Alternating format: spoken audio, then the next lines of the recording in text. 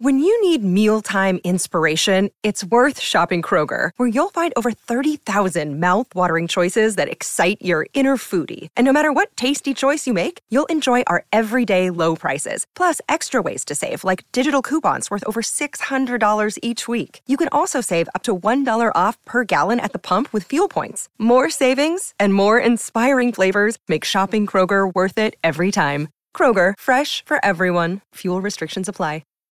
Turn up the volume. We're crossing live to the sports desk. What's fresh? What's making waves? Let's find out. Yes, let's. It's 16 minutes away from 12. Let's go to the sports desk. It's a two-pronged attack today. Who are we throwing the ball to first? So, fight desk up first. I'm back with some fight desk updates.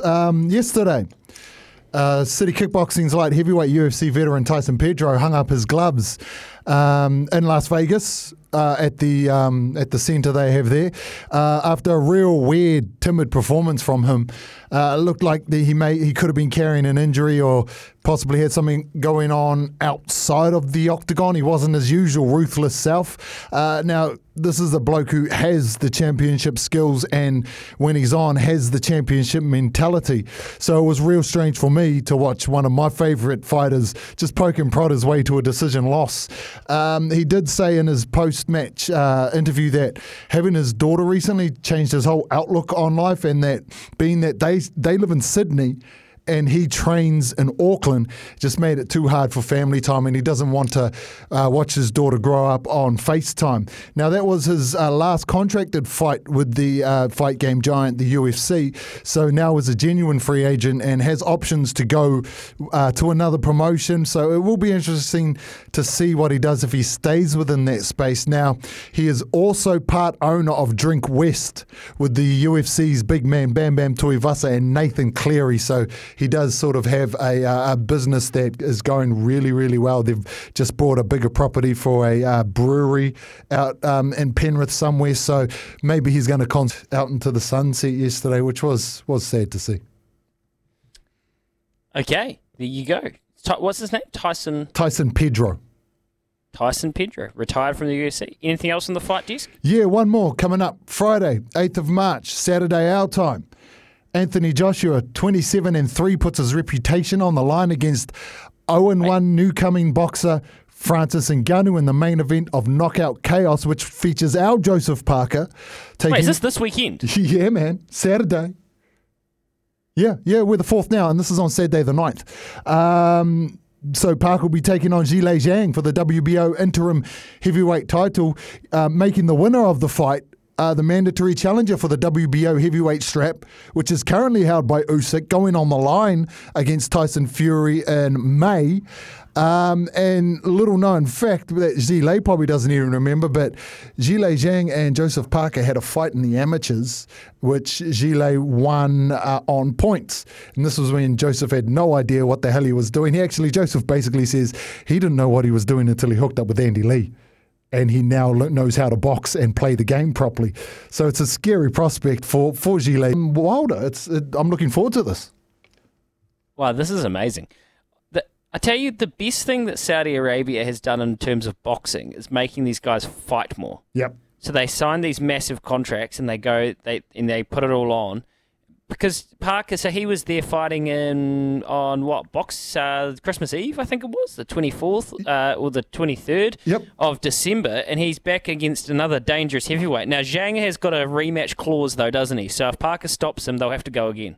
They will, which Parker didn't put in his contract, strangely enough. So if Parker loses, he's got no grounds for a rematch. But, Zhilei Zhang does. That's smart. It's absolutely. Smart, because once Parker hurt Wilder as bad as he did, even if he faltered here against Zhang, who might be a real contender, like a proper heavyweight, he's pretty tidy, then Parker will have fights. There will still be fights available for Parker. He will not worry. That Wilder performance was honestly career-defining to a point. Yeah. It's given him options, and it's meant that he can move forward any which way. And I didn't realise it had come around this fast. That is brilliant. We will cover that later in the week for sure. Oh, absolutely. Yeah, we will. Okay. the fight desk is done, I assume we're going to the Hoops Summit now? Perhaps. Yes, Louis, of course. Big game tonight, as you mentioned earlier. Yeah, so where are we at with the Breakers? Parker Jackson-Cartwright, Mark Hinton said he's the second greatest import ever behind Cedric Jackson in the Sunday Star Times. I read that. I thought it was very interesting. And I kind of jerked at it initially. I was like, whoa. And then I balked at it. And then I kind of read his rankings. I was like, oh my God, he actually is. Like, he's carrying this team without Anthony Lamb. Can he do it again tonight? Or because he's that small, and you've played basketball, Finn, someone that's small, if you game plan and stack your whole defense against him, somebody else is going to have to stand up tonight, aren't they? Yes. I mean, you are right there, Louis. I mean, he's tiny, but he knows how to score. He's been playing basketball probably his whole life. And though he might be 5'8", he's probably the fastest player in the NBL, and he uses his height to an advantage almost. So, yes, someone else will have to step up for sure. But, I mean, if he's dropping another 30 bomb tonight, I don't see why we can't win. So, and that's really interesting. It kind of can't get away with it in the NBA, but in the NBL, some smaller, fast guys can actually use their height to their advantage. They can kind of get in behind, and then they can either look to shoot or pass. And I think he's going to have to pass ball tonight. I just suspect they'll double team him, and they might even do it from the outset. Because why wouldn't you make someone else beat you?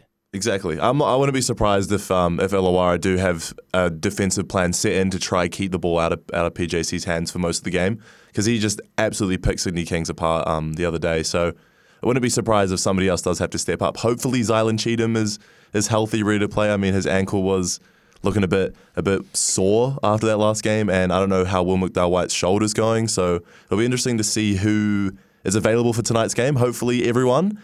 But you know how it is with the Breakers, everyone's always injured. So, I don't know, fingers crossed someone does come to play tonight other than PJC. Appreciate it, Finn.